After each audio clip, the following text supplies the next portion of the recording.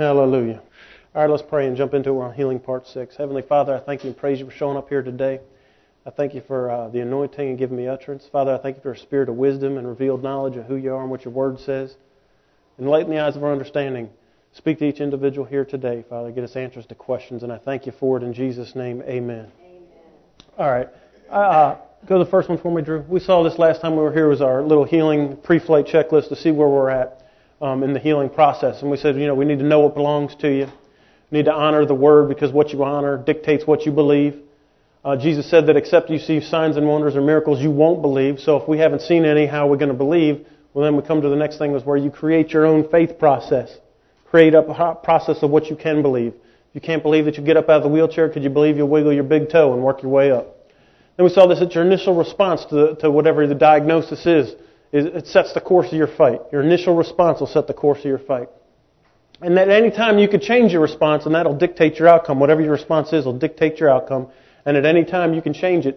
But your initial response is key to set up this thing. Are we going to have a long, drug-out fight? Is this thing going to set up shop? Or will, right out the gate, we'll nip this thing? Barney Fife it. Then we saw this agreement is key. That who you are, you're surrounded by, and who do you enter an agreement with? If they're agreeing with you for sickness and defeat, and you enter in, and that's the atmosphere that you're in, you're going to get sickness and defeat in your life. Now, let's say we went through this whole entire thing, and we know the Word, and we're doing all this. What happens if you get stuck? Have you ever been in a spot where, I'm believing, I'm saying all the right stuff, I've kept my tongue from speaking death, I've kept my tongue from speaking sickness, and I just still can't seem to get it done. You ever been in that spot? Not just in healing, but it could be in any area of your life where you're just like, now what? And so I want to look and see. We'll get a running head start with some scriptures, and then we'll see what Jesus says about it. Because we're in the middle of this process. You'll find out where his disciples got stuck. And then they asked him, well, how come we couldn't get it done? And then he gives us a thing, and I want to take some time on it. If we don't get it all done today, that's all right, right? Okay, go to the next one, Drew. We saw this, no one belongs to you, 1 Peter 2:24. We all know it, but I want to, remind us of this because this should be the first thing that comes out. This should be our initial response to any kind of, we're faced with pain, sickness, or disease or infirmity. Who his own self bare our sins in his own body on the tree, that we being dead to sin should live unto righteousness. By whose stripes ye were healed. You've already been healed. Ye were healed. And we saw that in the Greek. It's the word to cure, and it is used 28 times in the New Testament, and every time it's used, it's always in the context of physical healing. So by His stripes, you've already been healed. God's not going to do one more thing for you to heal you. Go to the next one, Drew. Matthew 8 and verse 17 says that it might be fulfilled, which was spoken by Isaiah the prophet, saying himself, Jesus, took our infirmities and bare our sickness. Took our infirmities. Past tense, He took our infirmities and bare our sickness. Remember, infirmities is any deteriorated capacity to live life. That's any kind of thing that would set up shop in your body, like a bad knee, a bad back, eyeglasses, allergies, you have a hard time hearing, anything that would deteriorate your capacity to enjoy life is an infirmity. Jesus took that past tense. Okay, go to the next one, Drew. We saw in Mark 6, verse 3, when Jesus, he had this healing power, he started to realize that when he laid hands on folks, they got healed, so he went home to bring this healing home.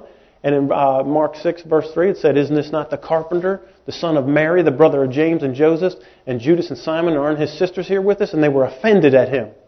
And Jesus said unto them, a prophet is not without honor, except in his own country, among his own kin, and in his own house. So we saw, go to the next one, Drew. We saw that in verse 5, he said this, or it says in verse 5, he could there do no mighty work. Did it say he wouldn't do anything for him? No, he said he couldn't. He couldn't do anything except lay hands on a few sickly folks and healed them, and he marveled. He was numb with shock, it said in the Greek, because of their unbelief. Because of their unbelief. So he couldn't do when you can't believe to receive from Jesus. They didn't honor Him. They didn't believe Him. They could not receive from Him, and He couldn't do anything for them. Go to the next one.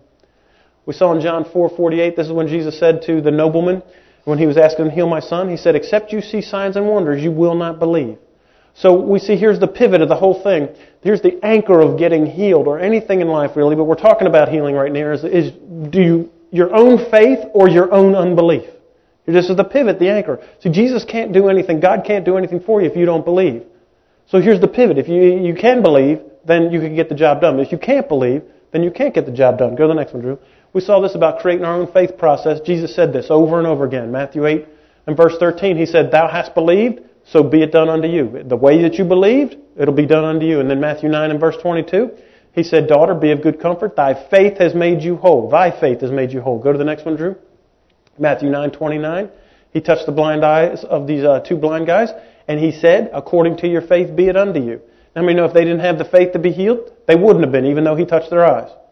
So according to your faith be it unto you, whatever it is that you believe. And then he answered the Syrophoenician woman, and he said unto her, O woman, great is thy faith, be it unto you even as you will. It's your choice. However you will it to be. I love that statement. That's my favorite of all the rest of them. Because you know what, sometimes it's hard to put our finger on what faith is or what we believe. But I know what my will is.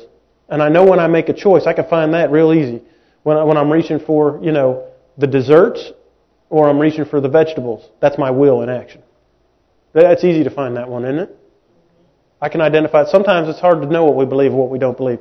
It's kind of a gray area sometimes because we've been taught to believe one thing, but we don't really believe it. But we wouldn't say that we don't believe it because we've all been taught that that's what we believe. Even though we don't know why we believe it and we're not sure that we do believe it because we don't act on it. But we would never say that we don't believe it. But my will, I can narrow that down to vegetables or cheesecake. You're following, right? All right, so that'll help us out a little bit if we get stuck, won't it? It helps me. So go to the next one. So these guys get stuck. And here in Matthew 17 and verse 14, now this is where the disciples get stuck. Now, Jesus was with Peter, James, and John. This is one of the few times where Peter doesn't get in trouble. This is probably his favorite little verse of the scripture passage because he didn't get in trouble. He was with Jesus up on the Mount of Transfiguration. Right, so he's up there, but he did get in trouble when he was up there because remember he said he saw Moses and Elijah and Jesus. He said, "Let's build us 3 monuments here." And you just shut up, Peter. Okay, you don't know what you're talking about. Okay, but they come down from the Mountain of Transfiguration, and there's a crowd there, and there's the rest of the 12, and this guy, and now here comes Jesus in Matthew 17, verse 14, and Peter, James, and John are with them, and they're coming down the hill, and he says, and when they were come to the multitudes, so they came down to the crowd, there came to him a man kneeling down and saying, Lord, have mercy on my son, for he's a lunatic. Well, he's got to be a teenager. No, I'm just kidding, right? No, what he is, he's an epileptic, okay? And so he said, Lord, have mercy on my son, he's a lunatic. He's sore vexed. Oftentimes he falls into the fire and oftentimes in the water. So he has these seizures, and if he's at the swimming pool, he'll fall right into the swimming pool. We got to pull him out. And sometimes, we're cooking near the stove or whatever, and he has seizures. He'll fall right into the cooking fire. So go to the next one, Drew. And he says this, I brought him to your disciples, and they could not cure him. I brought him to your disciples, and they couldn't cure him. So let's just stop right here and hang out for a minute. Why would this guy bring his son to the disciples? Isn't Jesus the guy with all the healing power? Why would he bring him to the disciples?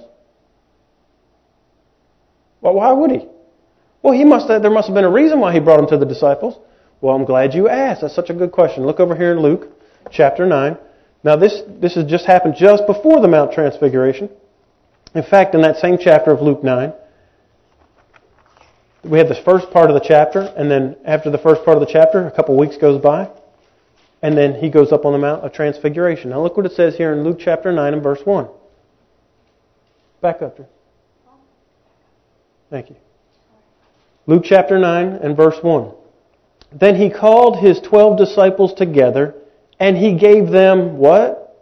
Power and authority over how many devils? All devils, and to do what? Cure diseases. So here's it. He called his 12 together. He gave them power and authority over all devils and to cure diseases. Now, why would this guy bring them to the disciples? Because Jesus, a couple weeks ago, gave all his disciples power over all the devils and to cure all diseases. And he sent them to preach the kingdom of God and heal the sick. And he said unto them, take nothing for your journey, neither staves nor scrip, neither bread nor money, neither 2 coats apiece. And whatsoever house you enter into, abide there, and then depart. And whosoever will not receive you when you go out of that city, shake the dust off your feet as a testimony against them. And they departed, and they went throughout all the towns, preaching the gospel and healing everywhere. Now, why would this guy bring his son to the disciples? Because these guys were out doing it. He's not uninformed. These guys were going from town to town to town to town. Jesus sent them out. He sent them out, and they had power over how many devils? All devils. And to cure what? Diseases. Now, if you just flip over one page to Luke chapter 10. Just one page of Luke chapter 10. Now, after all these things, the Lord appointed another 70 also. And He sent them 2 by 2 before His face into every city and every place, whether He Himself will come or not. So whether He goes there or not, He's sending 70 more people. So now we got Jesus, plus the 12, that's 13. And then we had 70. So now we got 83 people going out, healing people and having power over all the devils, all the demons. Right? Okay, well, it ain't just, Jesus ain't a one-man show. We kind of think that though, don't we? These guys were doing the works of Jesus.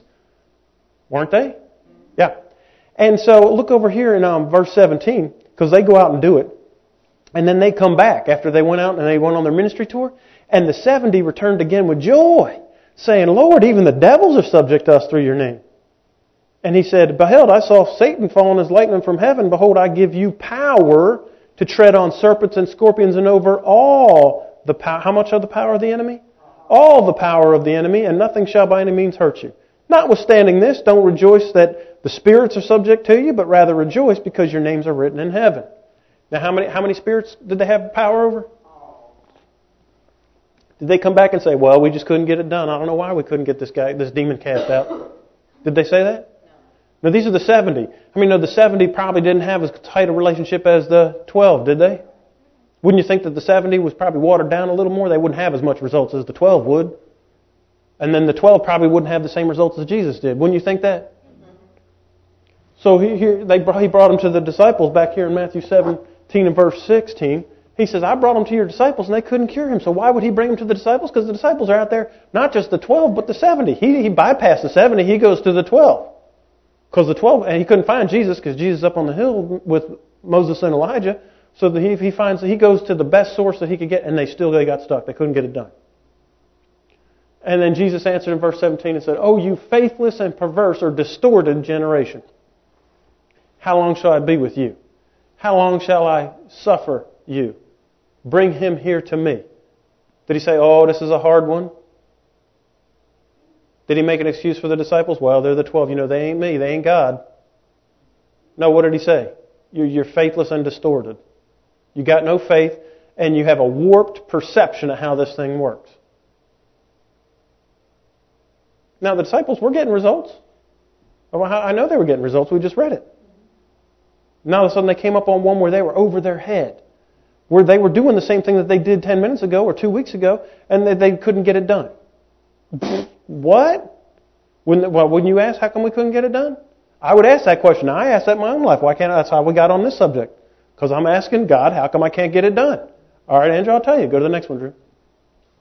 Now, in verse 18, it says, Jesus rebuked the devil. He departed out of him. The child was cured from that very hour. How hard was that? Did he have a big, exorcist kind of thing? Holding up the crucifix? Sprinkling the holy water? Devil, what is your name? Come out. Was there conversation here? Is this a hard one? This ain't a hard one. He said, get out, and he did. End of story. Now the disciples saw that in verse 19. They came to Jesus apart when the whole crowd left away, because they don't want to embarrass themselves. So they wait till the crowd's gone. They get Jesus by themselves. They say, Jesus. Now I'm sure Peter's loving this because he's standing behind Jesus when it happened. He wasn't down there where they couldn't get the job done. I'm sure he's thinking, well, if I was there, I'd have got the job done. It's the one time I'm not in trouble. And they say, how come we couldn't cast him out? Why could we not cast him out? They're saying, why couldn't we get this job done? Because 2 weeks ago, 10 minutes ago, we were doing it. And 70, they're rejoicing because all the evil spirits are subject to them through your name. So here's the question. What's next when you can't get results? When you hit that wall and you can't get any further in your faith and you've gotten results in the past and now you can't, what happened? Because now this next thing is huge. It's really short in the Bible. It's only a couple lines. But if we just breeze over it, you'll miss everything that Jesus said. And he says a lot in this next couple verses. All right, go to the next one, Drew. Now, verse 20. And Jesus said to them, because this is a really hard demon, and these are hard demons, to get out. And this guy, sometimes you run up against demons that are big and strong, and they're really tough. And you guys are weak compared to me, because I'm the Son of God. It took the Son of God to get this demon out. Is that what he said? Did he talk anything at all about spiritual warfare or demons or anything like that? Evil spirits, Ouija boards, seances, Miss Cleo, the occult, pagans, the wicked witch of the West, or any of those things. Did he say any of that stuff? Some hard magic. You got to get a potion right of it. No. He said because of your what? Unbelief. Because of your unbelief. Now wait a minute. But Jesus, how could you tell me? One of the 12 that 2 weeks ago, 10 minutes ago we were casting out. We're healing the sick everywhere. How you tell me I don't believe? But what I know from this is that every case is separate. It's got to be. Well, we've already learned that from our righteousness series, that every case, it doesn't matter what your past history is.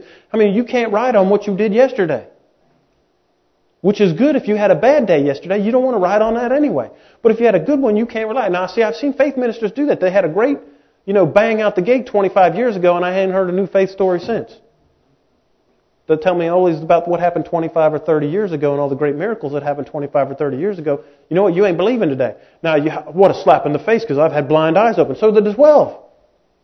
The 12 didn't even wait 25 or 30 years. It was like 10 minutes or 2 weeks before they'd come across one where they didn't believe. And then he said this, for verily I say unto you, if you have faith, as a grain of a mustard seed, you'll say to this mountain, remove hence and to go to yonder place, and it'll remove, and nothing shall be impossible to you. Now see, we'll read that and we'll say, yeah, see, I only have to have a little faith to move a mountain. Go to the next one, Drew. He said, howbeit this kind of what? This kind of faith. What kind of faith? The kind of faith that moves mountains. That kind of faith only goes out by prayer and fasting. Now back up one, Drew. We'll get to that in a minute. But I want you to understand, he's not talking about the demon. He ain't talking about spiritual warfare. He's not talking about any of that, hokey stuff about you got to have the, crucifix out and the holy water. And, there's a whole process of you have to ask him what his name is. And then if it's legion and it's many, we better back up and punt because it's a big one. We better have, a big prayer meeting and cancel all the seances and call down all the curses and pull down. He doesn't say any of that. He's talking about faith. The whole time he's talking about faith and unbelief. Now, what Jesus said about this faith as a grain of a mustard seed. Listen, you don't start out with faith as a grain of mustard seed and move mountains. You know that, don't you? You know that. If you have a teeny tiny bit of faith, you know you ain't moving mountains with that teeny tiny bit of faith. So what is Jesus saying? Over here in Mark chapter 3, or Mark chapter 4, I'm sorry. If you look at it, Jesus explains exactly what he talks about when he says, when I talk about a mustard seed, watch this. Well, he explains Mark chapter 4. I'm sorry, did I not say that? Mark chapter 4 and verse 30. Mark 4 and verse 30. Now I love this because if you don't, you got to listen to what Jesus said. He said, if you have faith as a grain of mustard seed, you'd be like, well, I can move mountains now. But what does he say about mustard seed? What does Jesus say about mustard seed? He says it in Mark 4 and verse 30. He said, whereunto shall we liken the kingdom of God? Or with what comparison will we compare it to? He said, I know, it's like a grain of mustard seed, which when it is sown in the earth is less than all the seeds in the earth. But when it is sown and it grows up, you might want to underline that part, grows up and becomes greater than all the herbs and shoots out great branches so that the fowls of the air may lodge under the shadow of it. So what I know about a grain of mustard seed from Jesus is it ain't going to stay that size. If you want to move mountains, you're going to have to plant it, water it, grow up, and then it'll be big.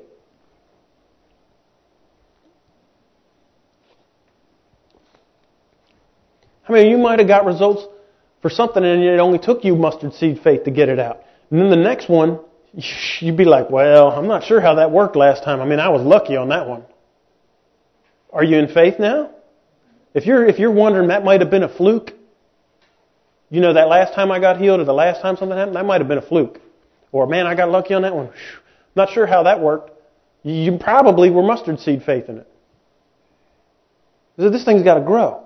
Now, in Romans 1:17, Paul says this. He says, the righteousness, remember what righteousness is? Equity, riches, honor, and life. The riches, honor, and life of God is revealed from faith to faith. From this level of faith to the next level of faith to the next level of faith. So I know the faith's got to grow. It's not just mustard seed. You can't hang out with mustard seed faith and expect to move mountains. You can't hang out with mustard seed faith and expect to get the same results that you got yesterday. If you're not growing, you're dying. If you got results yesterday and you're not getting them today, it's probably because you're not growing. And if you're not going and growing and going forward, you're going backward. You'll lose traction.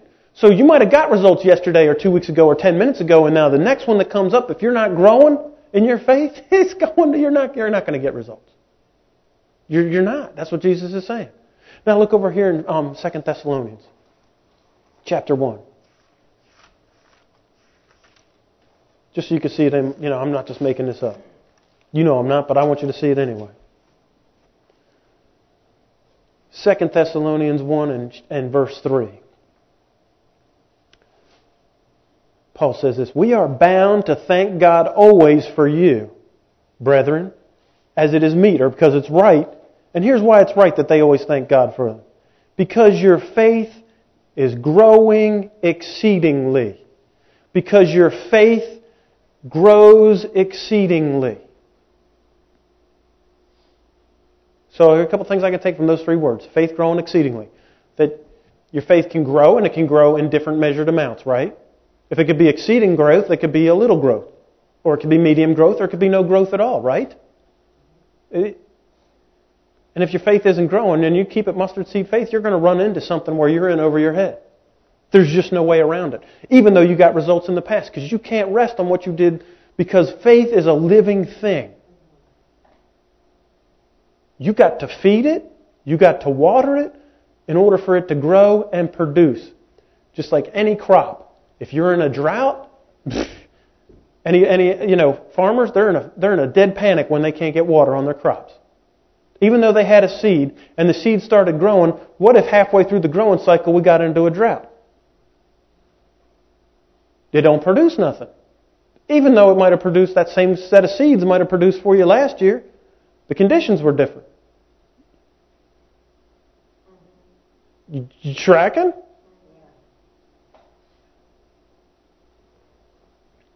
Now, He doesn't just leave us hanging, because I love what Jesus says. We just read the rest of it. He gives us the prescription of how to always have your faith growing. Go to the next one. He said, "Howbeit this kind of faith," not this demon, this kind of faith. He's talking about faith. And what kind of faith? The faith that moves mountains. Not mustard seed faith. He never wants you to stay at mustard seed faith. We all love to have mustard seed faith because that don't take any work. But you're not going to get results. You might have got results one time with mustard seed faith, 2 times. The disciples got a few weeks worth out of it, and then all of a sudden they hit the wall. He says, this kind of faith, this mountain-moving faith, goes not out except by prayer and fasting. And I always heard, see, this kind of demon don't go out except by prayer and fasting. That's stupid. We just read that the 70 came back rejoicing because every demon on the planet was subject to them through His name, and they're not even born again. And they weren't one of the 12. They ain't the apostles. They're one of the 70. So I got to go prayer and fasting in order to cast demons out. Well, guess what? What if you ran into a demon and you weren't praying and fasting? Just to hang on right there. I know you're frothing at the mouth, and just wait. I'll be back in a week and a half. Okay, now don't go anywhere. And here's my card in case you want to call me in that time. You see how stupid that is? I mean, teach that junk. And then we buy into it because we heard it one time on TV back in 1960. And then other ministers, they didn't ever track it down, so they just say what they say. Anyway, I'm not going to call no names. Listen, Jesus says this kind of faith, this mountain-moving faith, only goes out except by prayer and fasting. Now, remember, Jesus said, when the Pharisees came to Him and told them, your disciples don't wash their hands before they eat. Remember that? They were complaining because they don't wash their hands before they eat. He said, it's not what goes into the mouth that defiles a man, but what comes out of the mouth. Remember, death and life are in the power of the tongue. Right? And again, I'll tell you, what goes into the mouth don't make you holy, devoted to a single purpose. That's the opposite of defiled. It's what comes out of the mouth that'll make you devoted to a single purpose. And if your purpose is winning, then it's going to be what comes out of your mouth. He's going to say, and this kind of stuff doesn't come out of your mouth. This mountain-moving faith will not come out of your mouth except by prayer and fasting. Now, we all just like, well, I don't even know what that means. Every time I came across that, it was just hokey. Something on the inside of me just kind of said, and it ain't my flesh because I dieted plenty of times. I could go a long time without food. If I want to, it don't matter. I mean, not anybody that's ever done, struggled with your weight, you could do it. For 3 days, that ain't a problem. I could do it for 3 days. I could eat water just drink water for that. I could go with nothing for 3 days. So I know it's not my flesh saying, oh, fasting. I know it's not because my flesh has done it before. And guess what? I didn't have mountain moving faith coming out just because I didn't eat for 3 days. Did y'all follow me? So what is he talking about? Now this word fasting in the Greek means abstinence, and I put it up there for us to read it. Abstinence is the practice of choosing not to do something you would like to do. And it's very closely related to the word self-discipline. So what fasting is, according to you as you will, what your choice is, fasting is your choice not to do something that you would like to do. Now, religious people always get these reversed. They always say fasting and prayer, or that's what they mean when they say it, and it's always been in the Bible. Before Jesus came, it was fasting and prayer. It was always fasting and then prayer. Jesus says, no, prayer first, which leads into fasting. Your prayer time bleeds over into you abstain for something that was enjoyable. See, it started for me a long time ago because I love NASCAR. But then they started running the Saturday night races and we had church on Sunday morning. I'm trying to get ready for Sunday morning. I'd spend time in prayer on Saturday night. It would bleed over into I missed the race on Saturday night. That was fasting. Not that I'm going to fast the race tonight.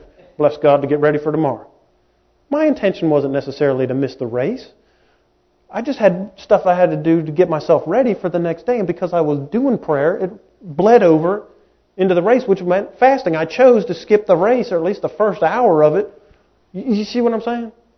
This is what Jesus said. This is how this mountain moving faith will start coming out of you, is that your prayer time will be so important to you that you'll begin to fast or abstain from it. You'll choose prayer time over other stuff. Because your prayer time will be so good. And right now, what's prayer? Now, see, we got to dial this down, don't we? I wanted to get the fasting out of the way first.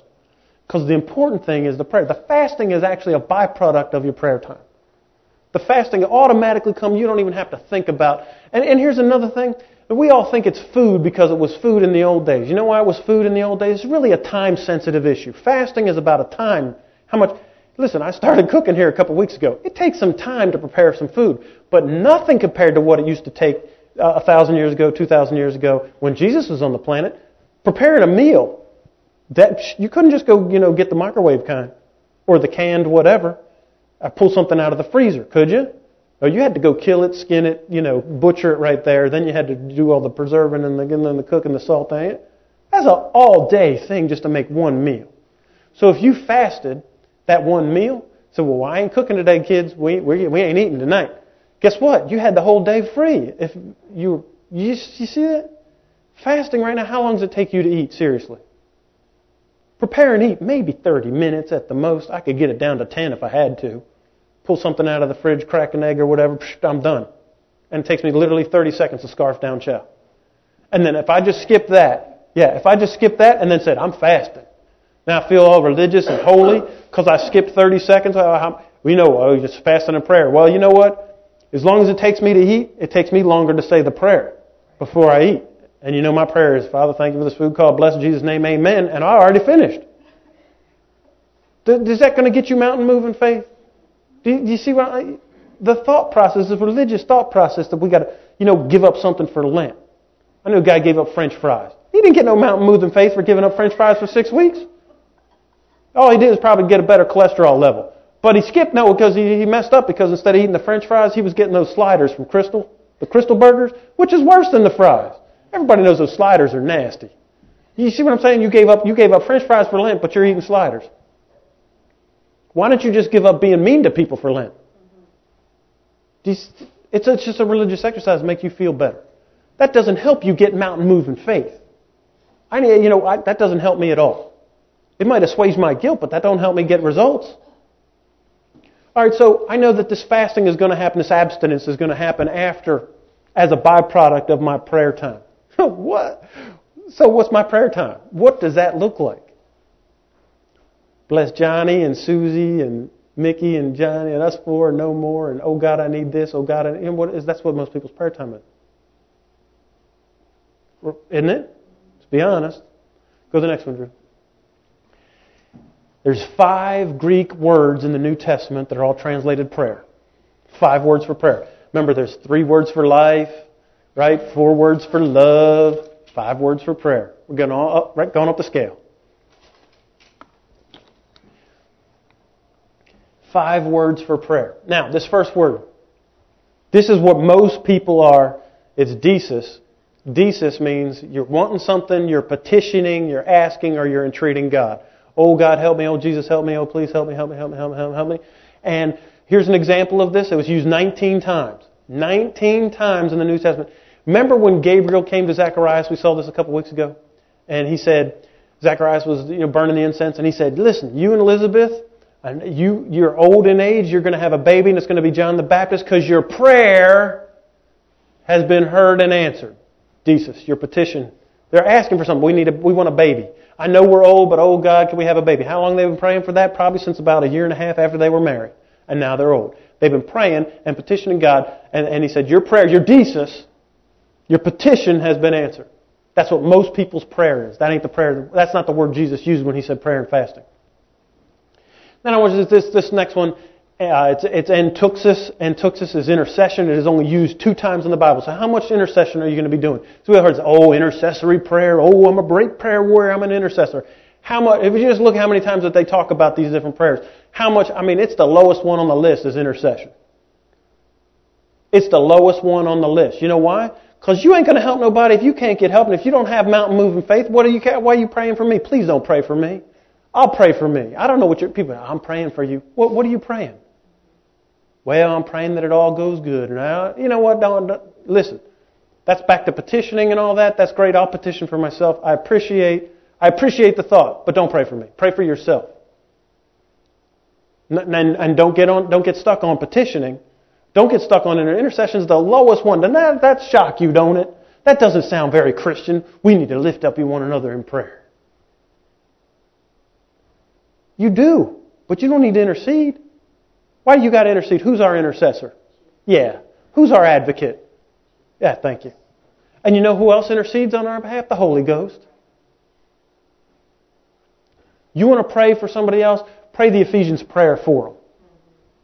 Because what I'm praying is I'm loosing and opening up an avenue for you to be filled with all the fullness of God.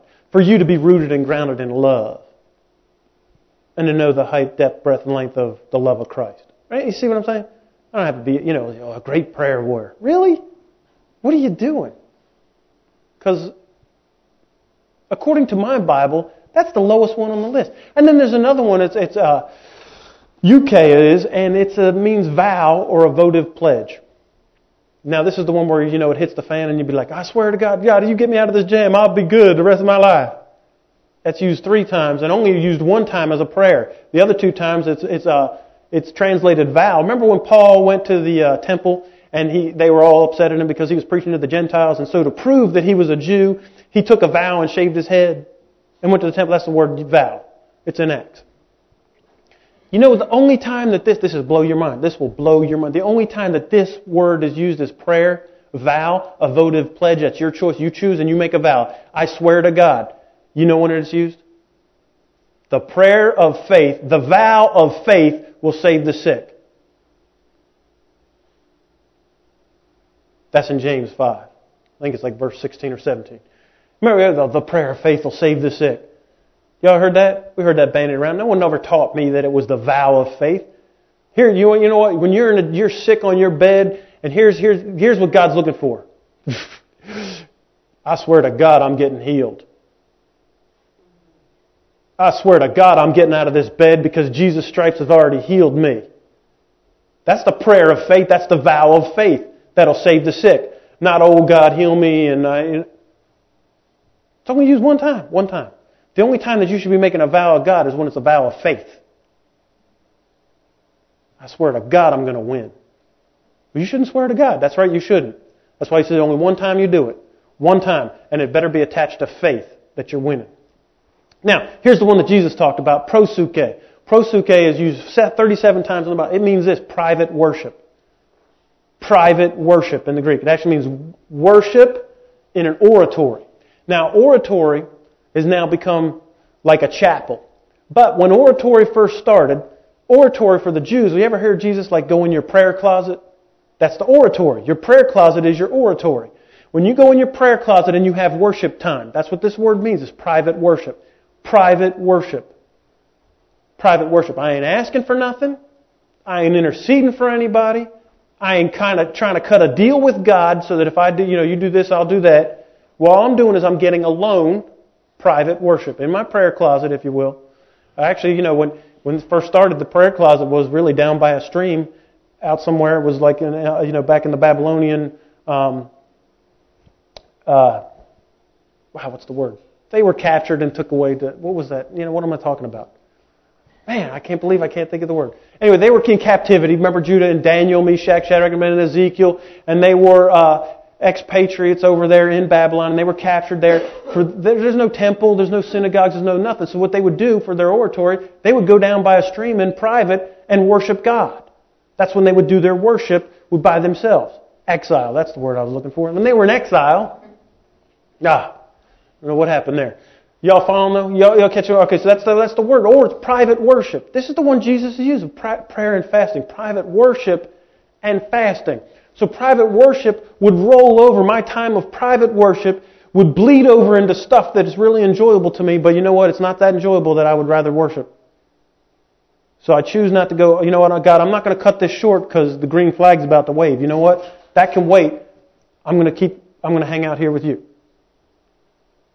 Now that starts to make sense because I know that faith comes from hearing and hearing the Word of God. But remember, there's two words, logos, written word, and rhema, spoken word. Faith comes from the rhema, spoken word. And the only way God can talk to you is if you're having a relationship with Him. This kind of prayer is spirit-to-spirit communication. This is the kind of prayer where I'm having a relationship with Him. Remember what the word worship means?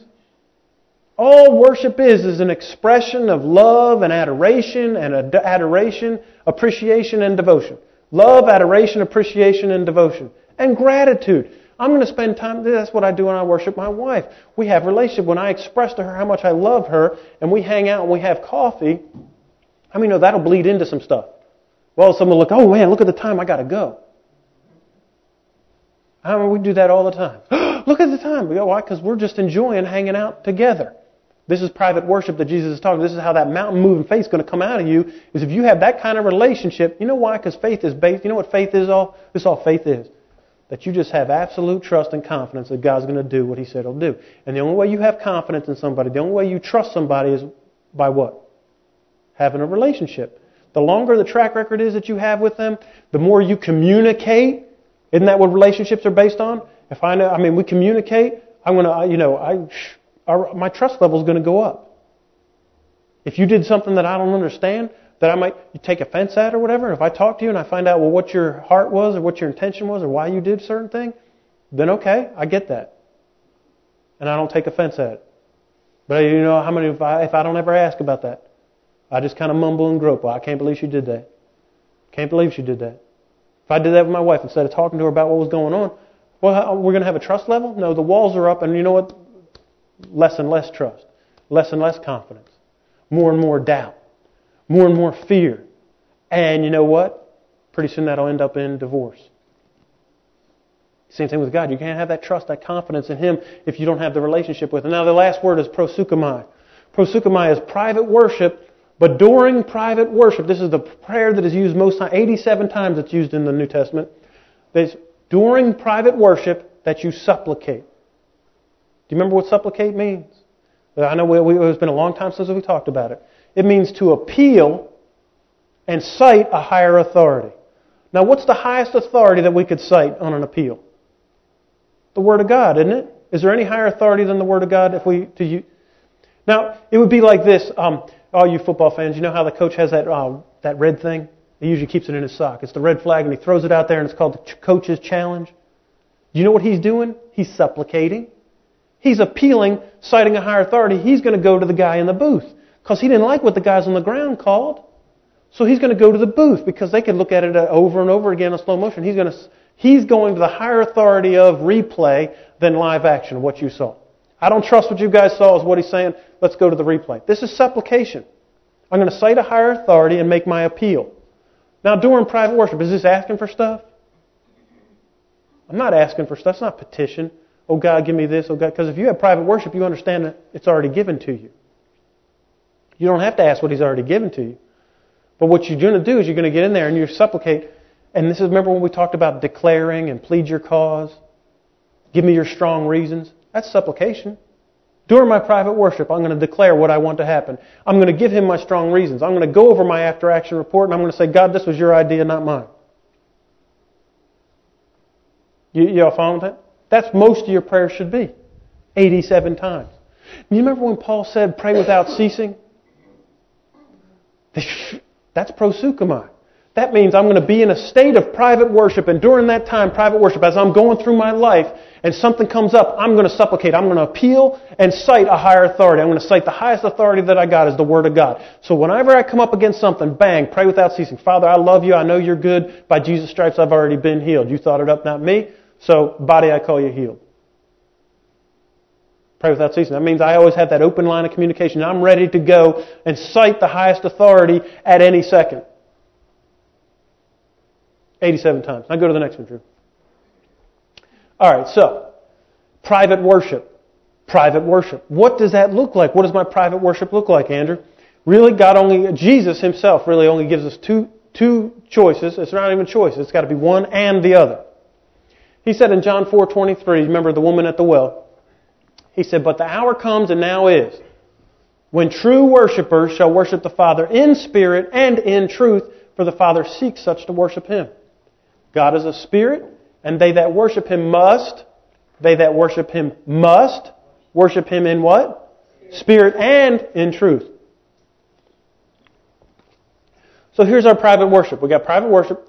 Now, a lot of times when we come in here to corporate worship stinks. Just to be straight up with you. Man, people are looking around and whatever. You know why corporate worship stinks? Because you don't have any private worship before you come here to do corporate worship. A lot of people, the only worship at all that they get is corporate worship. They don't do any private worship. So when we get here to do corporate worship, it's like you ain't talked to somebody in a week, or it could be 2 weeks or 6 weeks or however long the last time it was that you came to corporate worship. And then what? It's like getting to know each other all over again. Hey, how you doing? Hey, what's up? Then you have the awkward silence. So, I love my private worship time. It's not that I don't like corporate worship, but it's kind of like, taking a bath with your socks on sometimes. It's like it's not firing on all 8 cylinders. This isn't really that great because there's a lot of distractions. People aren't, when everybody pulls together and we're fitly joined in corporate worship, and there is a couple days out of the year that corporate worship in here is really, really great. And we all know, man, that was great. Well, I don't know what happened that day. Everything must have lined up, or somebody might have had 5 minutes of private worship before they got here. I don't know. But it was great, but most of the time it's not great. Just being honest. Now, my private worship, that's great. I've never had a time where private worship was just like, that was just lame. Never. So how do I come before the Father and express? Remember, worship is expressing love, gratitude, adoration, and devotion. You just tell God how much I love you. Spend some time with Him. Now I can do it in 2 ways, and I have to do it in these 2 ways. There's no other way outside these 2 ways that it qualifies for worship, because they that worship Him must worship Him in spirit and in truth. Now we're probably not even going to get to we're not going to get to the in spirit part today. We'll work on it in next week probably. We'll probably not even get to it today. But what I want to look at is this in truth. We'll start off with in truth. Now go to the next one for me, Drew. What's the truth? John 17:17 said, this is of Jesus. He was praying to the Father. He said, Father, sanctify them through Thy truth, and Thy word is truth. Sanctify them through Thy truth. Thy word is truth. Now, I know that the word is truth, so in my private worship time, all I'm going to do, because it's oral worship, I know it's oral worship because you remember there's other components to worship. You could give to somebody gifts. Remember, that's offerings. You could do service for them, ministry, do stuff for them, but that's not what this prayer time, this is oral. I'm going to say something. I have to speak it out. I have to say it. I can't think it. We'll see that here in a minute. But it's the Word. So one of the things that I'm going to do in my prayer time is I'm going to speak the Word, because I have to worship. In order for it to be worship, it has to be in spirit and in truth. So if I'm going to say anything, it's got to be the Word. This is private worship that'll lead into fasting that will give me mountain-moving faith. I got to speak the Word. So people ask me, Andrew, what do you pray when you pray? I pray the Word. If it's not the Word, I'm not praying it. Otherwise, it doesn't count as worship. If you're going to petition for something, that's different. That's not this prayer time that we're talking about. And during this prayer time, it's private worship. It leads to fast or absence. I only speak God's Word. Anything other than God's Word does not qualify for worship except what I say in spirit, which we'll get to in a minute, if we get to it at all today. So if I'm going to say anything that's not in spirit, I have to say it in word. I have to say the Word. That's why I write stuff down. That's why I had that body prayer. But that's really a declaration over my body. Here's the word that I usually preach. I usually say during my worship time. We say the Ephesians prayer. And we have one called Heavenly Nature where we basically... we speak the word that's out of Thessalonians and Galatians where I say, today, Father, I'm going to put on my heavenly nature. And I'm going to walk the way that Jesus walked. And speak the word. It's all the word. Anything other than that, it doesn't qualify for as worship. Y'all tracking with that? Now, it says sanctify them through the truth. Remember, what sanctify means is set apart. And, when I was growing up, I was like in 5th grade. And at the end of the year, we had like an auction for all your... if you did good grades and all that, you get points. And then with your points, they were fake dollars really, you could bid on stuff at the auction. Well, I got a box of 5,000 baseball cards. It's a shoebox. And I looked through there. Now, I didn't find one, but I was looking for like a Babe Ruth rookie card. If I found the Babe Ruth rookie card inside all the other junk cards, I would have set that one apart. You wouldn't think I would have just kept it in the box? No, that one's going special. That's what sanctifies. I said it sets you out from the pack. God said, when you're in my word, when you're doing my truth, when you're speaking my truth, I'm going to pull you out of the pack and raise you up above the pack and set you aside as special like a Babe Ruth rookie card. That'll bring you some results. If you're not praying the word, that's why I tell people don't pray for me because I know they're not praying the word for me. They don't even know the word. How could they pray it?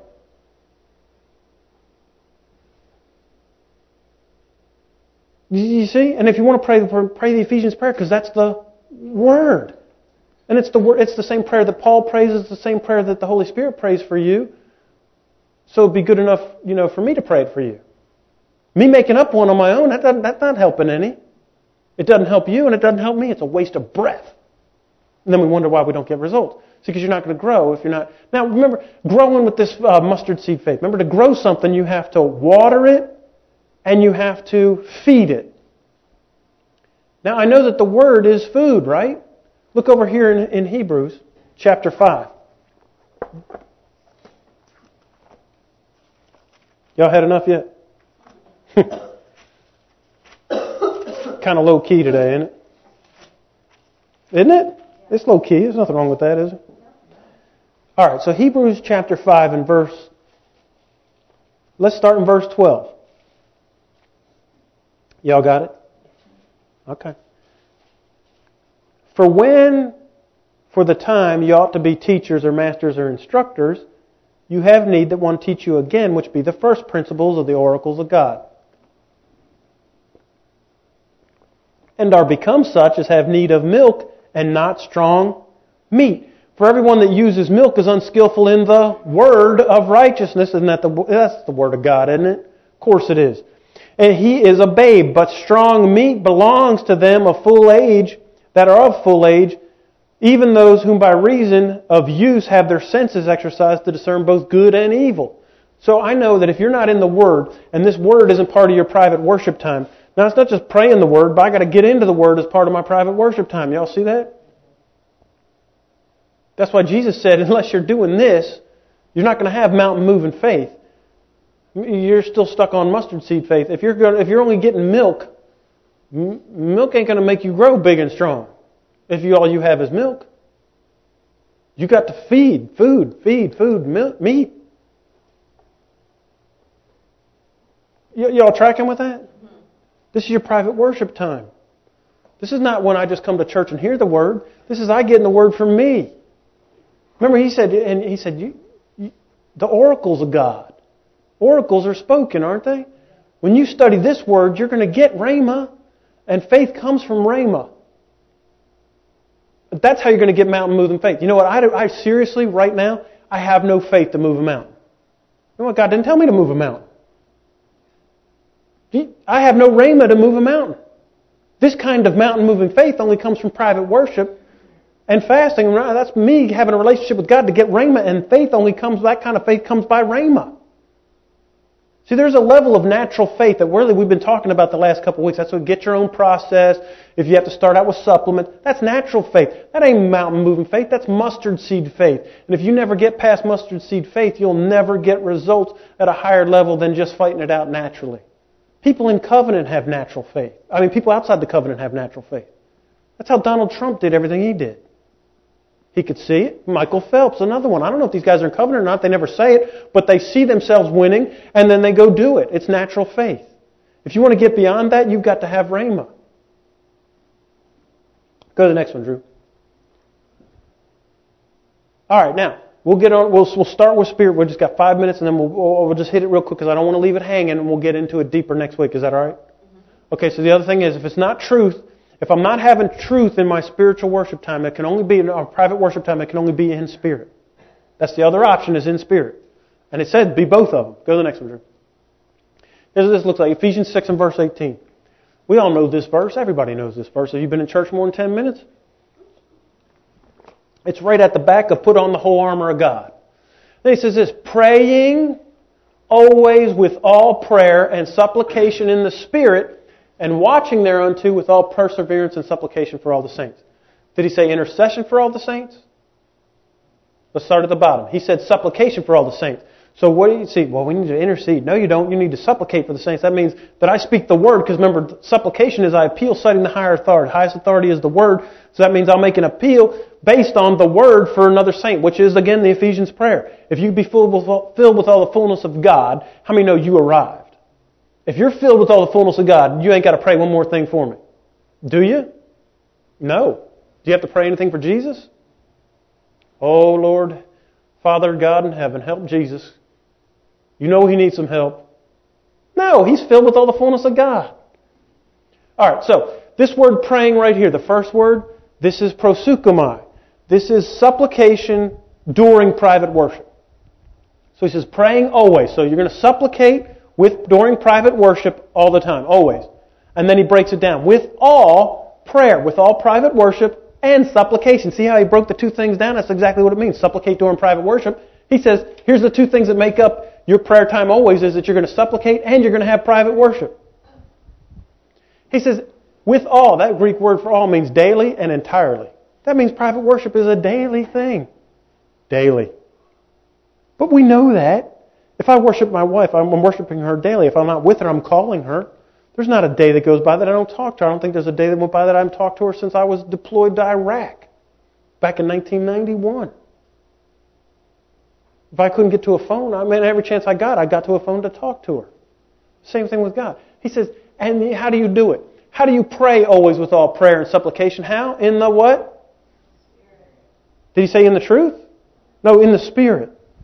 In the Spirit. Watching thereunto with all perseverance and supplication for the saints. All perseverance. Because if you're in the Spirit, there's going to be times when your flesh just don't feel like doing it. That's where the fasting part comes in. Remember we said you had to make a choice? Because you're going to be in the middle of this, and your flesh is going to say, Survivor's on! Or, that big game is about to start. Your favorite show's on. That's what's going to happen. This is where you've got to say, no, I'm in the middle of private worship here. Because you know what the Holy Spirit will tell you? Can you just hang on for 5 more minutes? Just give me 5 more minutes. It's your choice. And you'll be like, wow, man, really, I wanted to, can I get back to you after Survivor? Or whatever. Put in whatever the thing is. Do you see what I'm saying? It could be a football game, a golf game, hanging out with your buddies. It doesn't matter what it is.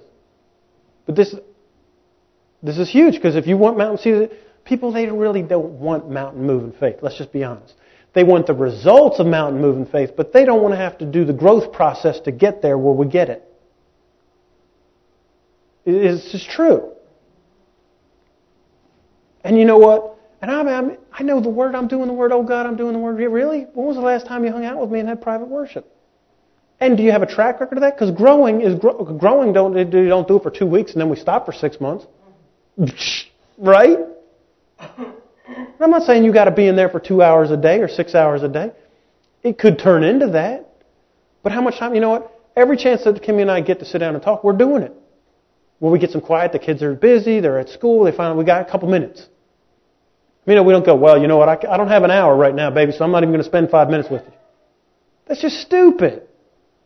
We do it with God, though. I can't block off an hour time, God, so, I'll catch you next Sunday. I'll give you a whole hour and a half next Sunday. No, any kind of, when you're in the car, turn the talk radio off for a couple minutes and more. Whatever. You could talk to Him anytime. That's what pray without ceasing. In the Spirit. So what's this in the Spirit mean? Here, go to the next one, Drew. 1 Corinthians 14:14. Now look, we don't want to step on anybody's toes and stuff, right? But this is it. The word's the word. I can't get around it, right? They won't make anybody hokey in here, but outside these walls, you get a little freaky. People, they have a resistance to this. So if you have resistance to this, well, you know what? You can resist mountain moving faith. But here's in spirit and in truth. Here's in spirit. 1 Corinthians 14:14. For if I pray in an unknown tongue, my spirit prays. My understanding is unfruitful. What is it then? I will pray with the Spirit, and I will pray with the understanding. I will sing with the Spirit, and I will sing also with the understanding. This is why I pray. If I'm not praying the Word, because in spirit and in truth, everything that comes out of my mouth, if it's not the Word, I'm praying in other tongues. It's not popular around here, but I don't care. That's praying in the Spirit. Now, we'll spend more time on this next week. I'll talk about it next week, but I wanted to hit it. We're not going to dance around it just because it's not popular. But if you're not praying the Word in your private worship time, then you should be praying in unknown tongues. You should be praying in other tongues. You should be praying in the Spirit. That's what the Bible calls praying in the Spirit. That's private worship. So, we got two things. I will pray. This is private worship. I'll do private worship in the Spirit. It's actually the word proseuchomai. I'll private worship with supplication in the Spirit, and I'll private worship with supplication at the understanding also. When my understanding is going, what is it coming out of my mouth? What's coming out of my mouth if I'm praying with my understanding? Not praying in the Spirit. I'm not praying in unknown tongues. I'm praying with my understanding. It means I know what I'm saying, what's coming out of my mouth, and if it counts as private worship. The Word. It can only be the Word. It can't be anything other than the Word. If it's anything that doesn't line up with the Word, it is not private worship. Then you're back on to either petitions, you're on making a vow, right? Or you're trying to intercede. Right? You all following this? So here's what my private worship time looks like. I'm speaking the Word, and then you know what? Here's what I do with my understanding. Do you know I know the names of God? When you say the names of God, is that the Word? That's the Word. They're all in the Word. How else would I know the names of God? Here's the names of God. Jehovah Jireh, my provider. The God who sees ahead and provides. El Shaddai. Father, I thank you, you're El Shaddai. You're the God that's more than enough for me. The Almighty God that's more than enough. Jehovah, I am the self-existing one. El Elyon, the first possessor of the heavens and the earth. Elohim, my triune God. The one that created everything. Do you see what that's my understanding? That's private worship. I'm telling him how great He is, and I'm using all His names. Right out of the Word. He said, I also sing with the Spirit. This is all part of your private word. I'll sing with the Spirit and I'll sing with the understanding.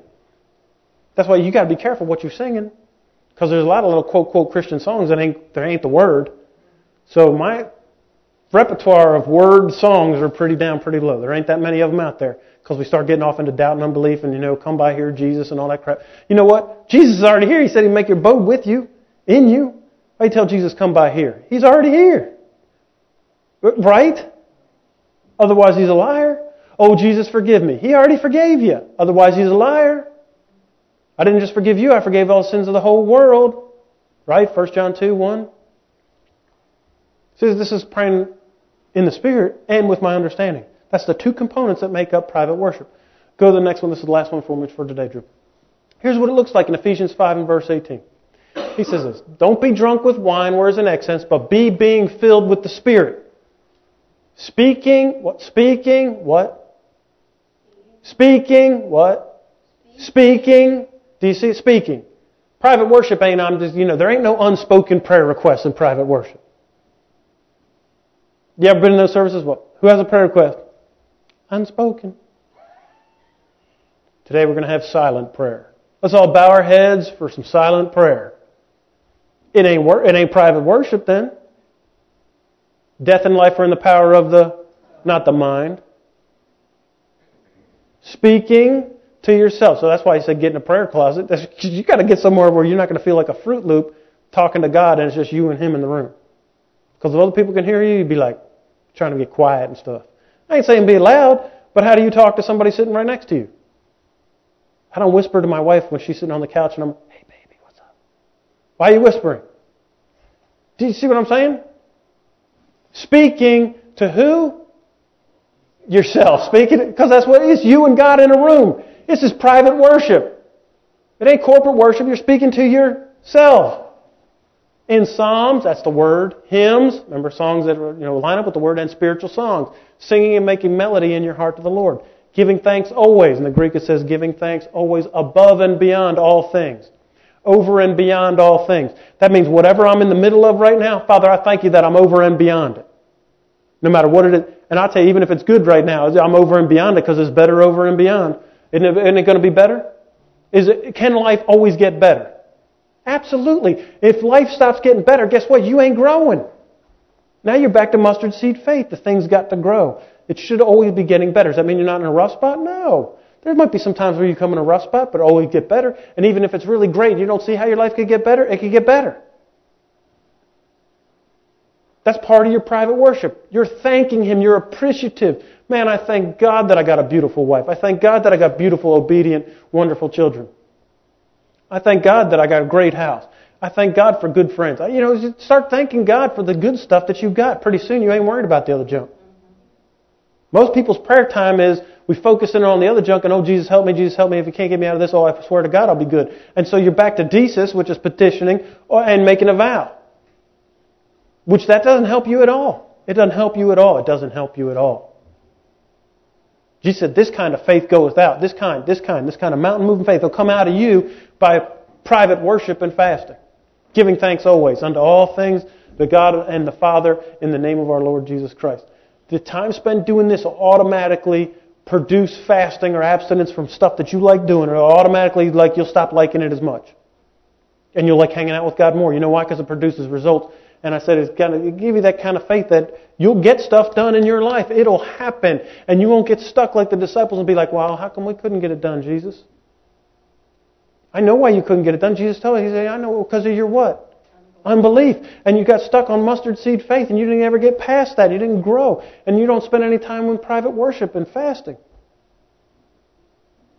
Now, you see, before Jesus came, it was always fasting and petitions. It was always, I give up stuff for God and then I ask Him what I want. And that's always been how it's been presented to me.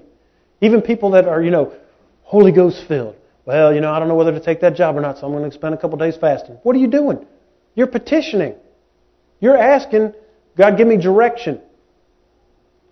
So I'm going to stop eating for 3 days and maybe God, that'll make God, what are you, a 2-year-old? I'm not eating until you tell me what to do, God. I'm not eating until I get my way. That ain't that's not faith. That's, extortion. You know what? God be like, don't eat. Go ahead. I don't care. It ain't going to hurt me none.